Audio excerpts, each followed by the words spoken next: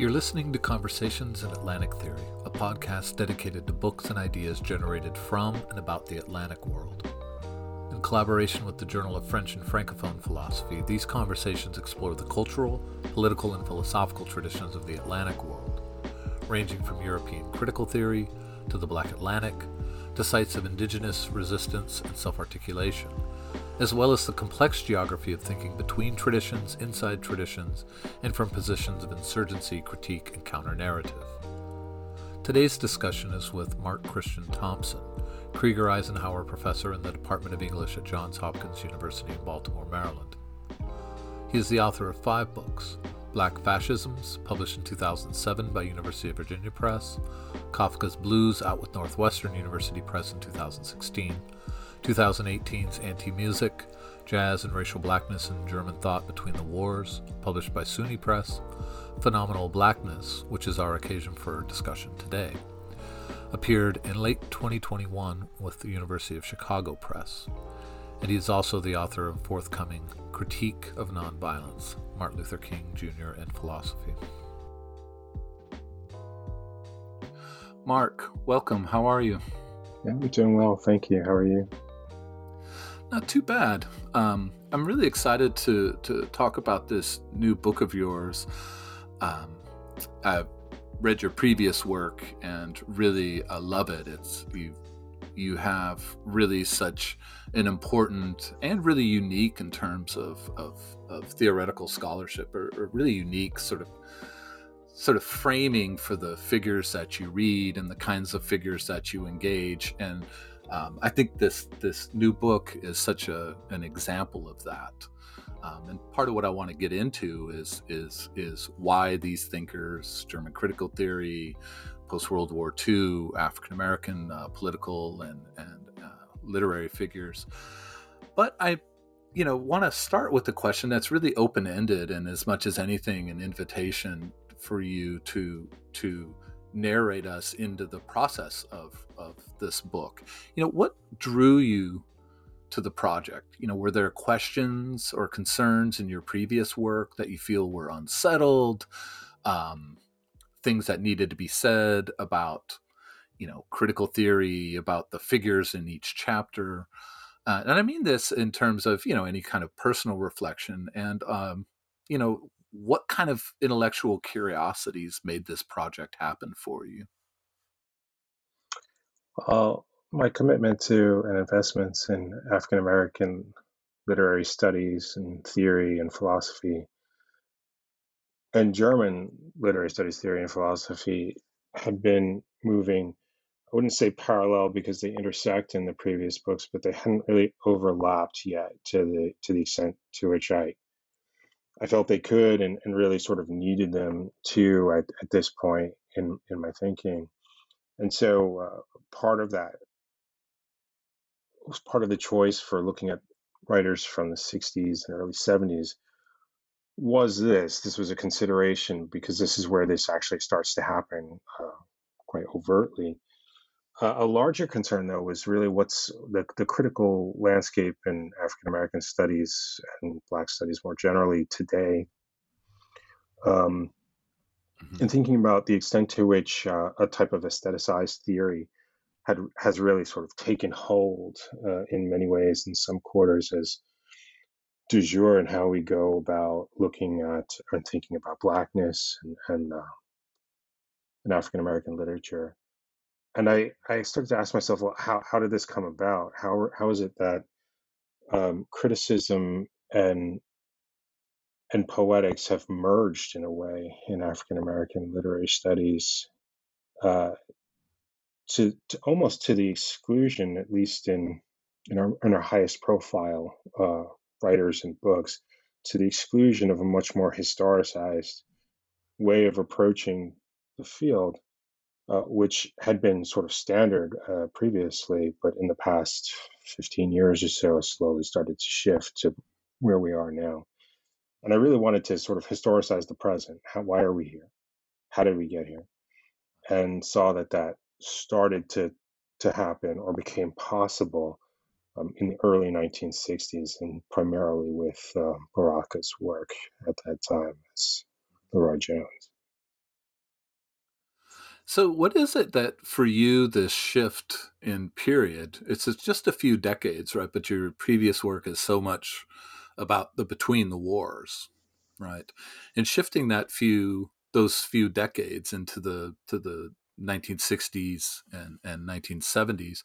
What is you spoke to it a little bit there, but I wonder, just to ask again, what that shift forward opens up for you in terms of why this new period, right? I mean, on the one hand, maybe feel exhausted by the between the wars period, but also that of course it's a post Richard Wright is just a different world for African American literary and cultural productions or post war. But what for you opens up in those decades, those first few after the Second World War? So what I started to, I was following the trajectory of the intellectuals and the writers and the thinkers themselves to a certain Mm-hmm. extent, and trying to understand what happens. What Ah, I saw was that after the war, really during it, but definitely by the late 50s, a real shift had taken place, a methodological shift had taken place, and an epistemological shift had taken place away from a much more rigorous sociological approach mm-hmm, to reflections on African American culture and politics mm-hmm, to something that started to incorporate critical theory and philosophy. And by philosophy, I don't mean political philosophy, but so called first philosophy or metaphysics, ah, where metaphysical reflection on African American life really only took place in theological settings before this. It's something that, of interesting. course, one could find in Du Bois, but it's always tempered by this very clear sociological vision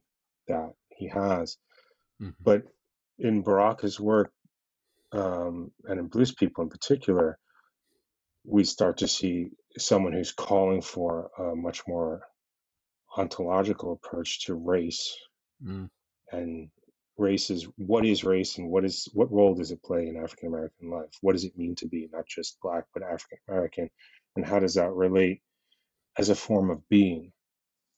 um, this question intrigued me, and I started to wonder to what extent ontological reflections on race and Blackness not just play a part in, but actually shape debates in Black power and, mm. in the King Book later, civil rights during this period and into the 70s. Yeah, that's it's. I mean, that's one of the things I really loved about the book is thinking about that shift, um, this very shift.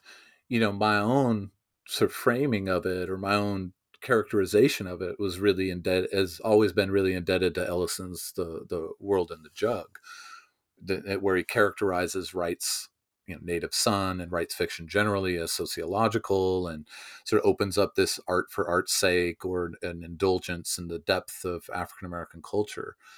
But as you just put it, I mean, the book really brings out what it would mean to say culture, right? Mhm. Life, sort of rich sense of existential history in terms of ontology, in terms of metaphysics, in terms of epistemology. And that way of, um, I don't want to say elevating, because I do think these things are sort of horizontal relations, but Mhm. opening up this really complicated theoretical horizon that philosophy offers, um, to give a different shape to and contour to that critique of literature as sociology, to start to talk about it in terms of ontology, and as you say, detect it or chart it through political movements, where it's not just here's a philosophical take on the moment, but no, this philosophical turn is transforming Mhm. the way social movements are thinking about themselves. Yeah. Right. The something the book really doesn't get into too much, but the forthcoming King book does, would be, for instance, I'll say two things here. One is related to Huey P. Newton, who essentially taught himself to read reading Plato's Republic, and would lecture on the Republic quite often, and made explicit references to the allegory of the cave as a form of Black consciousness and white ideology, racist ideology.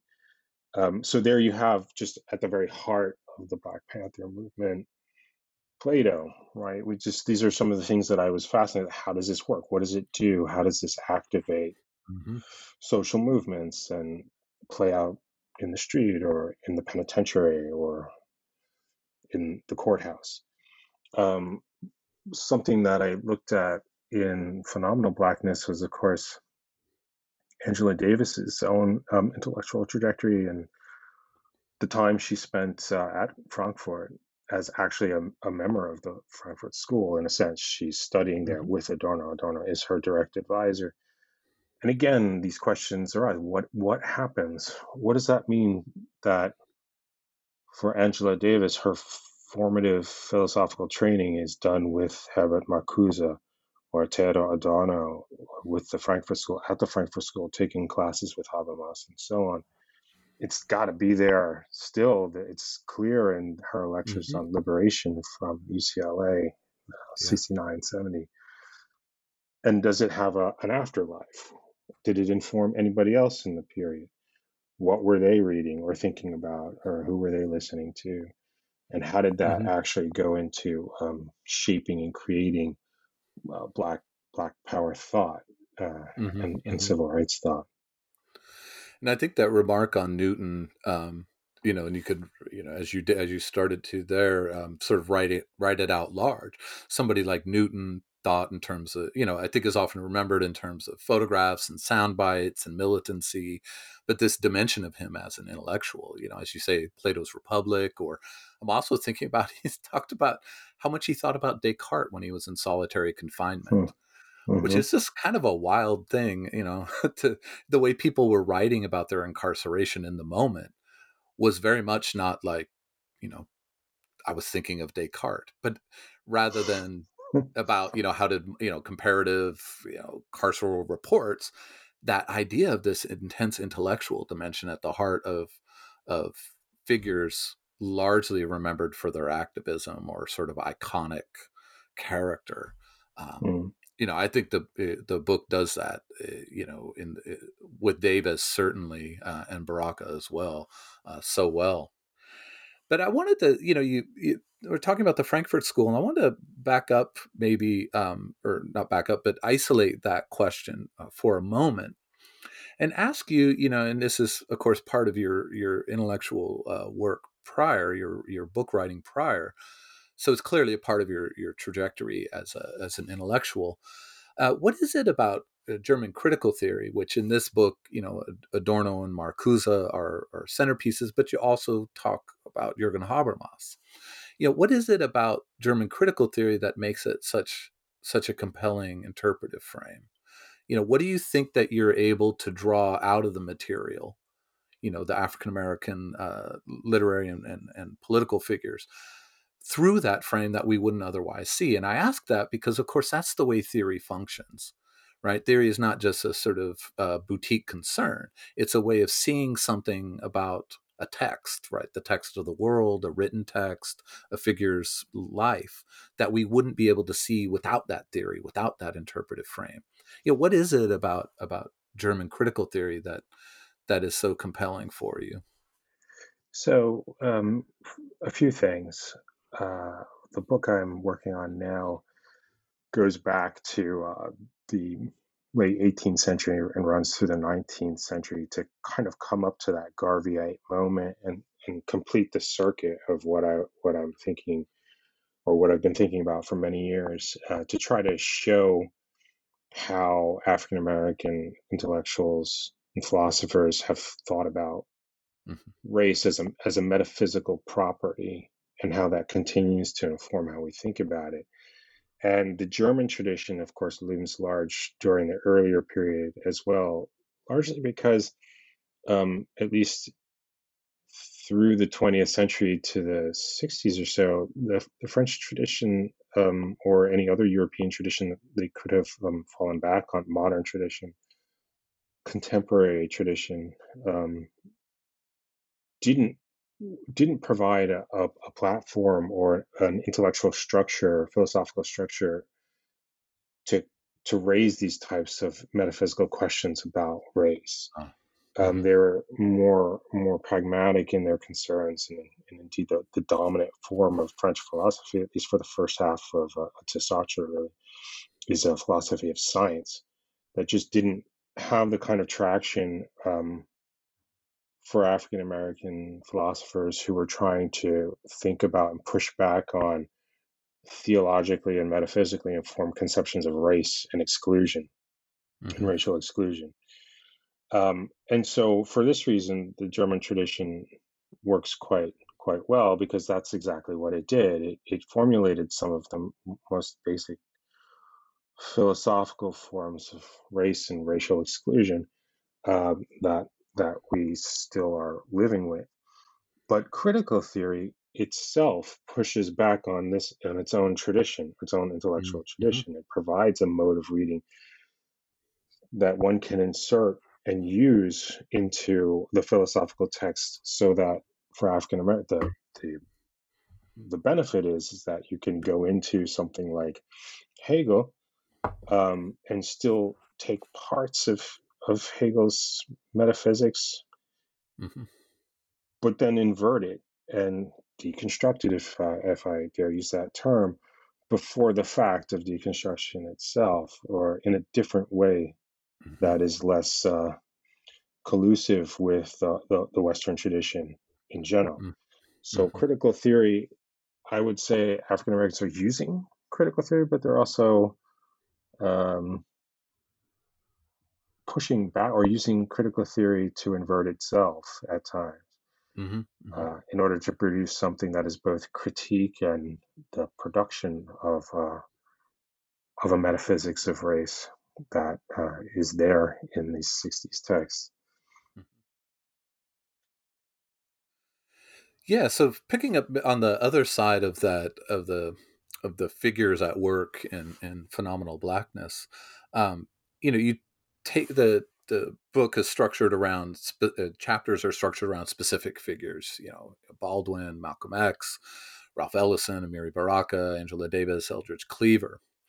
And what I really like about that is it allows you to, just as a scholar reading, it allows you to really treat in detail, right? Rather than sort of broad characterizations of the period or certain movements or geographies. So there's like such depth in those chapters that are both, you learn a lot about James Baldwin, but you also learn a lot about what you're talking about in terms of, you know, dialectics, critical theory, and so forth. But I'm curious on in the African American side, in some ways, asking the same question I just asked about German critical theory. Why these figures? I mean, they come from a similar period, right? Expanded period, the 60s and 70s, but they have such different cultural and political sensibilities. Ralph Ellison and Miri Baraka and Malcolm X put together, not to mention Cleaver and Baldwin and all of that. But what draws their attention, your attention to them under the conceptual rubric of the book? Do you feel like the book was sort of generated through the frame of German critical theory and where it attached to figures, or is there something about this collection of figures that you think is an important portrait to draw about the post-war period of African American literature and culture? So I think that there's it's a little bit of both, but I think it's more the latter, that there is something important about this collection of figures, and if I can try and trace that trajectory, it would be in the form of a development or an historical development or movement that takes place where a thought starts to grow and to flesh itself out, beginning with Baldwin, who acts as a bridge figure between um, the more sociological approach of previous Mm-hmm. generation of Richard Wright, and Ralph Ellison, who's already sort of tearing with the metaphysical, but who's also still kind of firmly embedded anthropological discourse that he's strongly invested in. To Baldwin, who's moving away from this and is starting to think of hermeneutical method and language in a different way that is more philosophy based than it is Hmm. necessarily a pure exercise in linguistics or sociological linguistics or anything of that Uh-huh. nature. Um, the movement or the progression then moves to Baraka, who sort of picks up on it's not necessarily linked to a direct reaction to Baldwin, but I'm seeing a kind of general sort of movement that one experiences as a zeitgeist or however you wish to frame it. Hmm. But Baraka in the early 60s, who sort of completes that transition that Baldwin begins, or is the bridge figure for, where he is simply saying, we need a philosophy. We need to just think about this philosophically as opposed to sociologically or Hmm. anthropologically. Um, the movement to Malcolm X is, for me, was kind of a logical next step because, of course, Malcolm looms large over the 60s and beyond in any form or articulation of Black Power that we have. Yeah. But what I was absolutely fascinated by was how paradigmatic his experience was, or as he gives it in the autobiography, but Hmm. also how strange.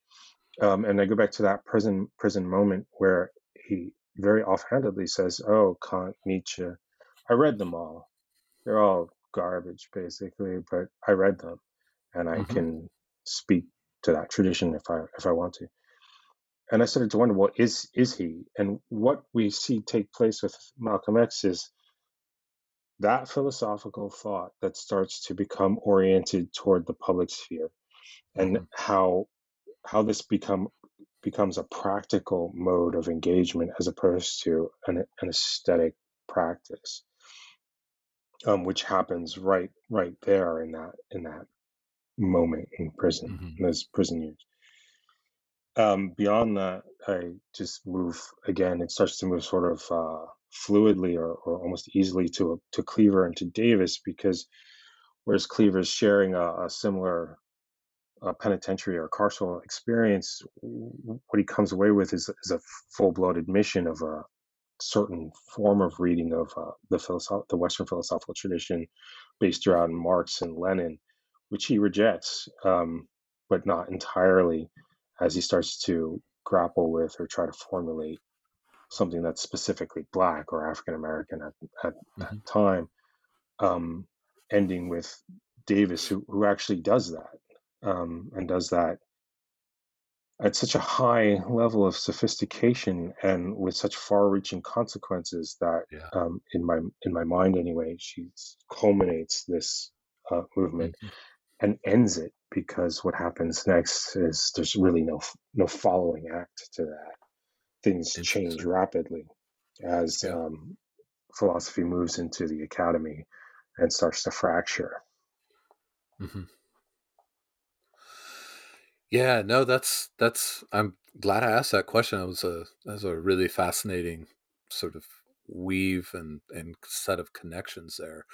Especially that remark about Davis sort of ending this trajectory, and the link to the, the sort of sociological existential experience of the academy in a certain moment, actually transforming this trajectory of African American thought. I think that's just a really compelling thing to sit with. So I appreciate that comment. Um, so I mean, you've started to speak to it a little bit in terms of particular figures having to do with their remarks in key texts in terms of their life trajectory. Davis studying with Marcuse and also Adorno, and this remark of X that you just cited. And so you work it out in the chapters, I think, very specifically, and started to work it out there in remarks on each figure. But I wonder if this question of influence, right? If you had a, if you zoom out for a moment, if you had a sense of, is there a theory of influence that you're operating with across the book? Or is it this sort of notion of influence sort of parasitic on the particular figures, drawing from, what does Baldwin do and say? What does Angela Davis do and say? Or do you feel like uh, your own role as a reader and interpreter of these figures deploys a sense of influence that's worth articulating in a broader sense outside the specific cases in each chapter? That's a great question. So I'll start with the sort of first parts of that and just try to identify what's going on in the book itself. I had basically three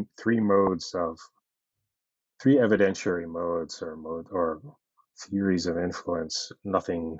I wasn't drawing on any specific theory of influence, but just how, or I think I might call it transmission instead. How is this being transmitted from one side to the other? Mm-hmm. And the first was just direct transmission. Davis is in Frankfurt studying with a door. So it wasn't too hard to draw the. Now, there's more to that, but that would involve the second part of the question, which I'll come to in a second. The second one was inferential, and it relied on books that the authors had read or conversations that were recorded that we have and that we know that they were Mm-hmm. thinking about. Cleaver's clearly read Marx, but also Plato, because he uses symposium quite a bit in his. I didn't talk about it too much in the book, but it's there. Hmm. And Malcolm X gives a list of what he read and what he rejected and so on. Yeah. And then I sort of assume or hope or think that some of that must have been retained or used in some way. The last part is, of course, purely speculative and has to do with what's happening at the time during these years, or during the years in which these thinkers were coming to maturity. And most of the German critical theorists that I mentioned in the book were public intellectuals in the United States. Not all of them. For instance, Gadamer wasn't, but Gadamer was quite huge by the mid '60s in theological circles in the United States, not Mm-hmm. necessarily philosophical circles, because Truth and Method hadn't been translated yet. But there were texts circulating, and one was expected to have read Truth and Method in German. Mm-hmm. And so I certainly believe it's possible and probable that some of these thinkers would have been familiar with Arendt, even though maybe they hadn't read her works, or some of the thinkers would have been familiar with Marcuse's work, even though they hadn't studied with him, and so Mm-hmm. on. Now, the second part of that question is just, as I understand it, a more, do I have, outside of the sort of, as you said, parasitical moments of what is Baldwin doing, what is Davis doing here, what is X doing here, do I have a wider theory of influence, or an an idea of why these two traditions might speak to each other, and what does that mean? It would be, as where there was opportunity, there was also need, and there were intellectual needs in order to articulate specific concerns specific to African American intellectuals and to German intellectuals, Mm-hmm. but that they needed to supplement each other in order to say what needed to be said, because the situation had become too complicated by the mid 20th century simply to take the stance that there's this race and that race, and never the twain shall meet. Mm-hmm. They simply could not formulate the 20th century as an archive and as a philosophical problem without reference to each other in some way. Mm-hmm. And where this is purported to have happened, I generally tend to think, and this would be my own approach, that if you scratch the surface hard enough, you'll tend to find much more going on than a single monological tradition at work, moving through any given philosopher, author, etc. My example out of my own work would be the Kafka book, where certainly Kafka's the novelty of that for me, aside from just a lifelong love of Kafka, was that I don't think anyone would have thought, well, scratch the surface and you'll find you'll find some African American authors or African American culture in or flowing through Kafka's entire Hmm. oeuvre. But in fact, you can and you do, and it's not simply a whimsy on my part. There's actual textual evidence and historical evidence and biographical evidence that Hmm. supports this. But we have to want to go there, and we have to want to see that influence and be able to excavate it. And that's pretty much what I've been trying to do. Yeah, you mentioned Gadamer, and which I've been waiting for a little bit of a Gadamer renaissance at some point that I'm not sure is ever coming. But I mean, his work on the beautiful, of course, truth and method. I just think it's endlessly relevant. What it gathers to it, but so much of what you're saying gets inside the hermeneutic situation, right? That we have to be open to how the text speaks to us, right? Hmm. And speaks to us at multiple levels, right? Its explicit message and also its sort of sideline citations and what those mean, right? And so, what part of being doing hermeneutics, with integrity is tracing out and chasing down those small citations. But there's also the part of the hermeneutic situation of we approach the text as readers. We approach the text with something in mind, and that interplay between. Um, and I have to say, just in general, I mean, you mentioned the Kafka book, which is fantastic. I remember reading that and being thinking, in a playful way, but I did think, could this possibly be possible? I mean, as you said, it's not something that somebody says, "Oh, here's what you'll find when you talk about Kafka." But I think this phenomenal Blackness book, you know, draws us into, right, uh, in a really deliberate and intense way, into the hermeneutical situation of your own scholarship. That I think we really see that. And so that question of influence is interesting to me because what you do is chase down these side notes, these footnotes, these life moments or allusions or figures, and you trace them out in the text to where they come from and what those implications would be.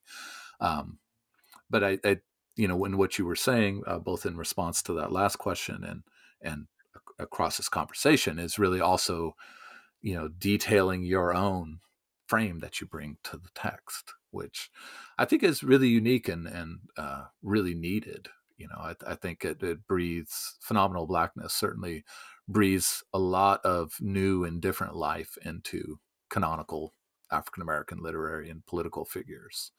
Um, and I like that So you do that without a sort of, here's a statement about the nature of, say, Ellison. And instead, that the writing draws us into that hermeneutic event of your own reading. yeah, I wouldn't say that my ultimate goal was novelty, but it certainly is part of that in the sense that, and I maybe forecast ahead now to the King book a little bit. We've been thinking about and writing about King for 60 plus year, and it's it's not that there's nothing new to say, but I think that there's still more to say that has never even been thought. I just want to go back to these texts and think about how they were made and what it took to produce these thoughts and to transform them into something that became meaningful for African Hmm. American life. Where does it come from? And when I ask that, I don't simply mean one's experience. Where does one come from? But where does the thought come from? The thought is not the experience; it's Yeah. imbricated in it. And so there's a tradition there, or multiple traditions there that are intertwined. It's a type of intertwining that need to be extricated from each other and looked at in order better to understand not just the thought but the experience, right? To come back Mm-hmm. always back to the experience and what it means and what it could mean. And so taking another look, so to speak, and saying, well, what else is there? Because there's always more there. The text is infinite. I think we start to find something liberating. Even in a book like Black Fascism, the first one, the point really wasn't to upset anybody, although perhaps it did, I'm but sure. I'm simply sure that it did. Another great, fantastic book, but yeah, it was simply to sort of follow Ralph Ellison and insisting on the fullness of Black life and the three dimensionality of it, and that includes its glories, but it also includes its faults and its stumbles. yeah. So, So let me ask you about to think about this exchange that you stage in this book, especially, um, and I think also the King book, but this in your own writing, but we just focus on phenomenal blackness or expand however you like. Um, Ask a question that's really as much about sort of academic politics and ethics as anything, which is the politics of citation, which has become, I think, in the last decade, a really, really fraught space around, what, the, I think a lot of critiques of comparative work, right? About, what it means to bring, in this case, African American thought and German critical theory together, to talk about, lines of influence, frames of interpretation, and so forth. And I know there's a lot of pushback to that. And so I'm curious what your thoughts are. I mean, in some ways, you spoke directly to it, right? That's just mm. textually and historically not the way intellectual life unfolded. But I did want to ask that sort of politics question, the citation question, and get your thoughts on it. And also ask if you think that this sort of work that you do, which is not comparative work, right? I mean, myself, most of my scholarship is comparative work, but you're doing something very different in terms of citations, um, citational practices. But I wonder if both how you think about your own book and the politics of citation, but also what your own thoughts on that might say about the future of the study of Black life, whether it's Black studies or Africana studies as a field, or just literary and cultural studies around Black life. So a quick anecdote, which I now have many years on, told a few times, but I'll tell again very quickly, and that is when I first started out, I was giving a talk based on the Garvey chapter in Black Fascism. Very long Q&A ensued, um, and one of the last questions, someone raises their hand and says, "Well, I get what you're saying. I believe what you're saying. It's not a question of, oh my God, Marcus Garvey was saying that. No, I believe it. My question for you is, why would you say it?" And I had, I was not prepared for a direct question. So, I mean, my answer was just naive and, It's a uh, clarifying question in the sense of there's no way to, uh, to answer it other and than so I directly. just said, and it's a source of both, a source of embarrassment a little bit. I just said spontaneously because it's true, right? It's true, and I thought that's what we were supposed to be doing. Um, and I still think that's what we're supposed to be doing, wherever that leads. Um, I understand the other side of that much better now than I maybe did 15, 20 years ago. But I still sort of insist on that if Martin Luther King Jr. in his dissertation is engaging with Heidegger, which he is, or then maybe we should look at that and ask about it and see what it does. Or if Angela Davis studied with Herbert Marcuse or Adorno, or maybe we should look at that and ask what it does, because she doesn't back away from that. She still talks about Marcuse and the influence Hmm. that he had. Or if Malcolm X is saying, "Yeah, I read Kant. I want to know about it," and Hmm. maybe that isn't the most expedient political practice within the profession or within the academy, so to speak. But I think it's a useful one, and I think that there we have enough of every other type of work that maybe there's room for this as well. Let's think about these things. Now, the future of of the field and the discipline at large, I think is probably going more in this direction than in the one that would exclude these citational practices. Um, there are probably a lot of reasons for that, which just generally seem to have to do with how institutions are starting to imagine themselves and their pedagogical mission, and how they imagine translating that into a sustainable future for the humanities and what they'll need in so-called interdisciplinary work and thought and so on. But so often I look across at absolutely amazing scholars working within African American studies departments, or in some cases programs or centers and so on, um, clustered there in just what amounts to really something to behold in terms of the intellectual breadth of is what they're offering and what they can do as a group on campus. But then I look at surrounding departments, whatever they may be, whichever ones within the humanities, social science, where there would seem to be that type of presence is maybe not there. And what I want to, what I hope to see change in the future is this type of, I won't call it isolation, but a type of intellectual closure that might be taking place on campus itself, where the interplay and interchange of and the sharing of students and ideas might not be as fluid as we might like. And Hmm. I hope that people doing this type of works, citational work, let's call it, just as a shorthand, will be able to start to open that up more. I'm not saying there aren't openings now, but I think that it needs to be, this type of integration needs to take place on campus, where there Hmm. are multiple appointment people who are able to have their students interact with students from other areas and other departments in ways that they're not interacting right now, Hmm. to for a much fuller university experience.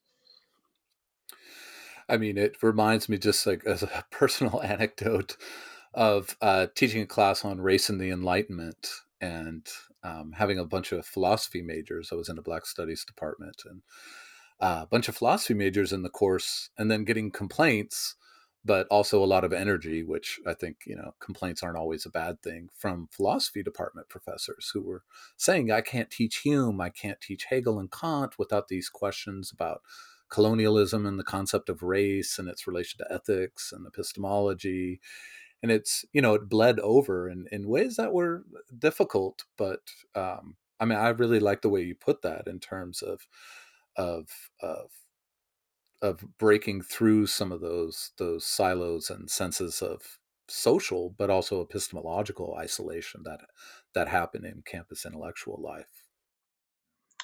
Some of the pushback that one can get can be interesting from colleagues in the same department, other departments, where you start to introduce this element into a discipline that maybe isn't quite used to having to talk about these and isn't really Yeah. always prepared to have these conversations with students who are now very curious.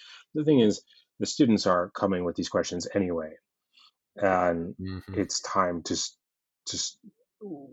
a department, let's say a German department, for instance, needs to be able to have them Yeah. one way Yeah. or another.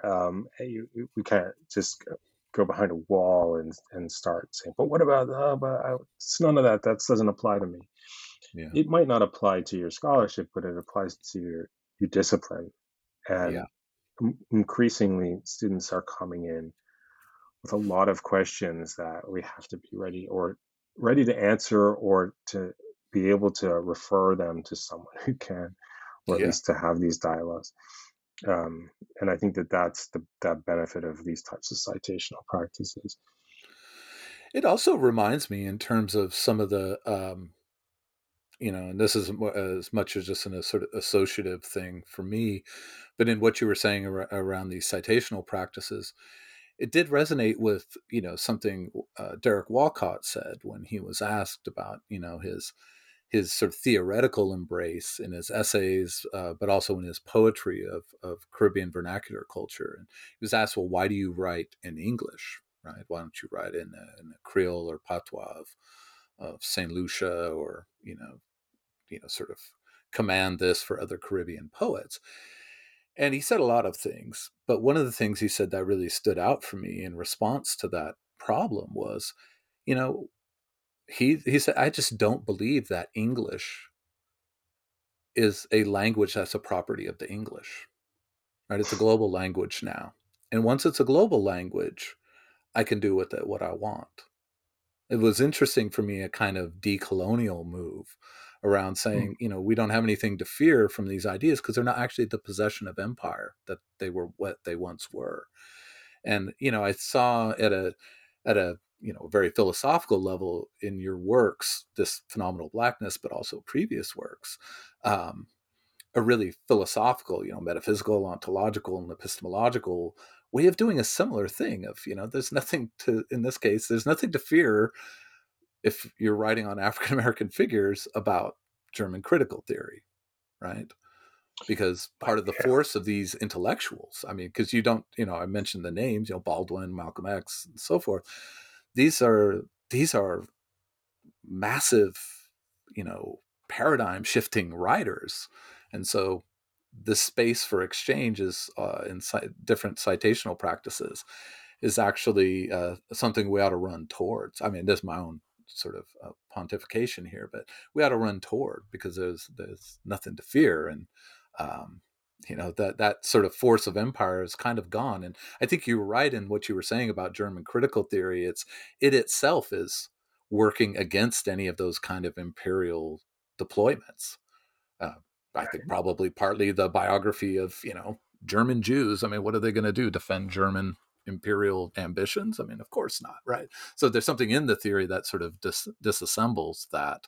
But also, I think from the African American intellectual tradition, it's like Walcott in English. It's a part of the world now. To a more speculative association, but to associate Malcolm X with Habermas and thinking about the public sphere doesn't diminish Malcolm X's work or achievement in any way. And to ask why wouldn't I could have turned that question, the Garvey lecture question, around and simply said, why wouldn't I do it? Because then we force an articulation of a certain notion of diminishment. Like, so if you do this, does this mean somehow, if you've pointed to Angela Davis's debt to Marcuse, let's say, and does this mean that she's not some type of organic intellectual who's articulating a form of blackness? And the moment we do that, we're back into the very thing that we've been trying to avoid, and something that I was criticized for bringing up in Phenomenal Blackness, which is a type of essentialism, right? What are we expecting? How could Angela Davis be anything but an amalgam of different intellectual traditions? How would that work otherwise? Where would she have? How would she have formulated any of these ideas, and where would she have been able to to say them and be understood? Yeah. This notion of that type of public sphere, which Malcolm X is thinking about, which he did understand as monological, um, sort of forecloses on any type of non-citational reading. Right? There always has to be some dialogue going on somewhere, because otherwise the two sides can't understand each other at all. Only sort of remotely and at a distance, and as if through a glass darkly. So I just don't really see the point in avoiding citation, and then it becomes a critic's choice, right? Decide how you want to frame that and what your goal is, and then do that. Mm-hmm. I like that. I really like that. That's a fantastic take. I'm glad you, what did you call it? A speculative association. I like that a lot. Let me, um, let me ask you about this sentence at the end of the book. I know it's probably strange. I mean, it would be strange for me to have a sentence I wrote read back to me, but I love this sentence and I mused over it myself for a long, long time. And so I wanted to read it and ask you just to unpack it a little bit or reflect on it, because it seems to me to bring, I mean, it is by its own declaration, to bring together the thematic trajectory of the book in really important ways. And you say, this is the quotation.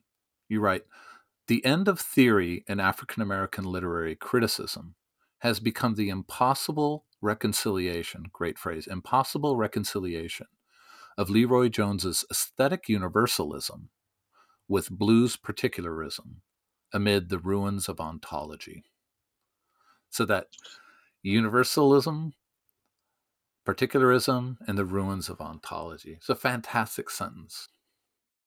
So I should say that I wrote the this book and the King book simultaneously. So this sentence gestures towards something that will become, what is the focus of that book.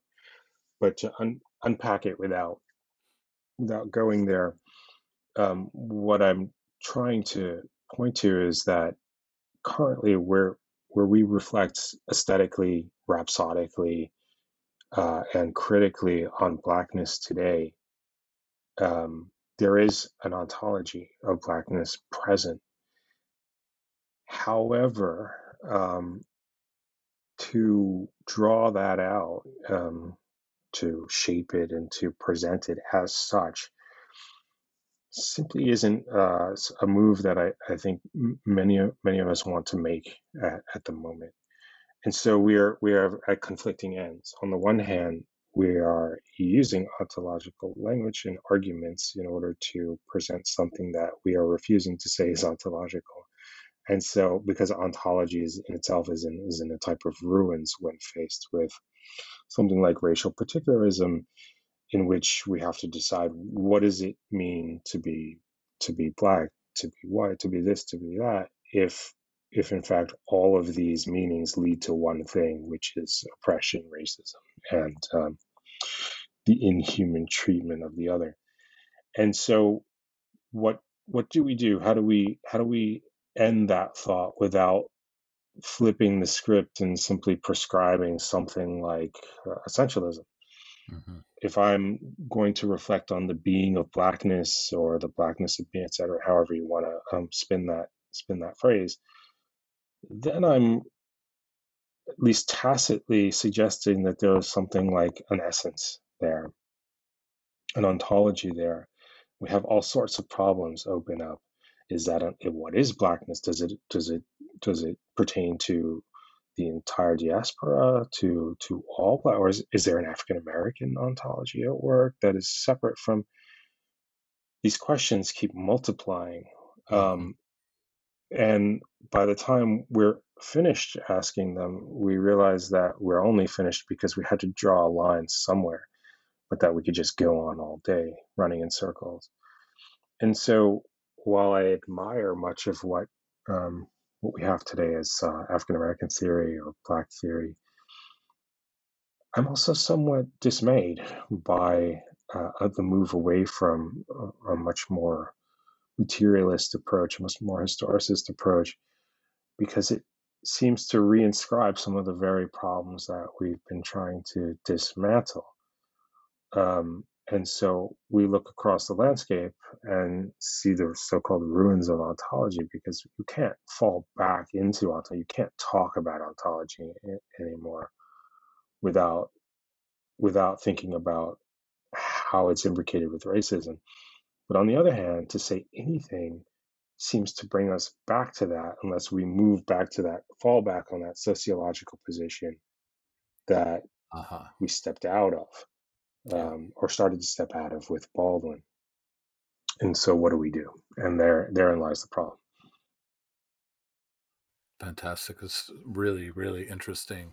Um, so let me ask you about about your own thought on readers. Readers, they read the book. I mentioned the hermeneutical situation previously. I mean, they people bring to books what they bring, and they take away what they take away. But I'm wondering about you as an author. You know what would you say you as the author of this book want us to walk away with? And I mean that in terms of, how do you want the reader's sensibility to be shaped or reshaped or in somehow impacted by the book?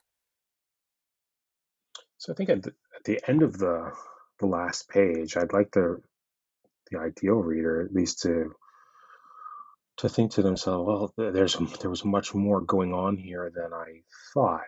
Mm. That is to say that some an author who's been worked over as much as James Baldwin, that this is this is new to me, and but it's vital, and it will Mhm. help me think about how I read Baldwin in the future. I don't necessarily need anything in Phenomenal Blackness to determine how one reads. I don't think that's possible. Sure. But I hope it's a part of the conversation in how we approach not just these individual figures, but the period in general and Black Power in general. But also, if the reader happens to be um, an academic or a how we start to think of what our own work and how we're framing our arguments and what does it mean to be working in theory or philosophy and so on as a type of artifact production of Black life. Where does this fit on that scale of, am I reproducing an essentialist argument, or am I critiquing it? Am I undermining a racist aspect of Western metaphysical tradition, or if I somehow reintroduced it? These are serious questions and hard Yeah. questions, at least they were for me, but I felt they had to be asked. Ultimately, this project began a long, long time ago when I tried to think of. It began with Martin Luther King Jr.'s letter from a Birmingham jail, which of course is not in this particular text, but comes later, and how violence and nonviolence, what they might, how I might be able to think about them if I thought about Benjamin's critique of violence alongside. What would Mm. this do? Mhm. And then I started to realize that when you do when you start to, when I you start to do the types of things that I want to do, which is read these authors together, if authorized to do so by the textual history or the biography and so on, Mhm. by history, let's say. What happens when you import or export or put alongside Benjamin and Martin Luther King Jr.? Does something unintended happen? Yeah. What happens when you read the African American literary tradition as a Heideggerian or through Heidegger? Does Uh-huh. something very unwanted come in? Do we have an unwanted guest, so to speak, a ghost Hmm. that now enters the text and starts to do some of the things we never really wanted to have happen? The answer was yes. Mhm. I think actually we do import the entire archive that Heidegger brings with him, his baggage when he comes to stay, and that unless we start to interrogate that rigorously, we can still use these figures, still read these traditions together. But we Mhm. have to be very careful about how that happens. And it Yeah. cannot simply sound good. It has to Mm. work, and it has to work ethically.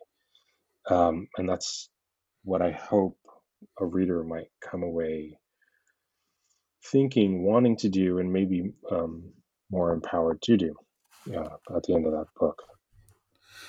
Well, I think, as a theorist and philosopher reading the book, I think that is absolutely the effect of this book, and the concluding pages, I think, really drive that home so much. But let me turn that question then around to you. I mean, you've spoken even just now a little bit to it, but how do you walk away from this book? You've mentioned this, this new project, a similar project forthcoming that you wrote at the same time on King Jr. But in terms of your own sensibilities, how has the book put what has the book put in motion for you in terms of what comes next? And it partly mean that in terms of, what's your next project? Of course, everybody always wants to know, but just in terms of, what it meant, because you did shift decades ahead, so it's a different sensibility that you engaged in as a scholar. And so I wonder about how your own sensibilities were transformed by, by this book and how they're in the King book and things to come. Well, it actually sharpened my attention, my attentiveness to theology in Interesting.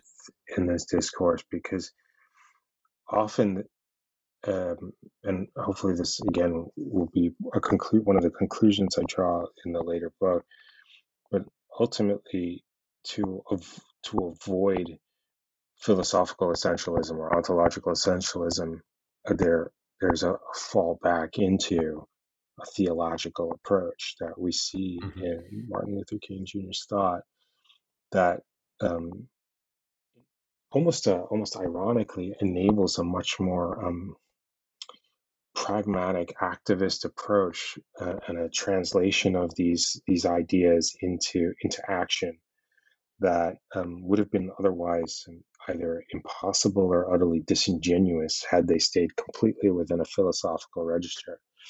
And so that I started to wonder, where does that come from? And it turns out to be the root of the thought to begin with, and that's why I've moved back in time for the project that I'm working on right now, in order to see how senses of election, of chosenness, of race in Hmm. law and philosophy in the 19th century primarily start to shape these types of theological responses that we start to see that seek somehow to talk about race, but to do so outside of absolute terms, where it's much more contingent in nature, but grounded in something that is other than nature, or um, or even a type of intentional supreme being. With King, it's love, right? This is exactly where we want to end.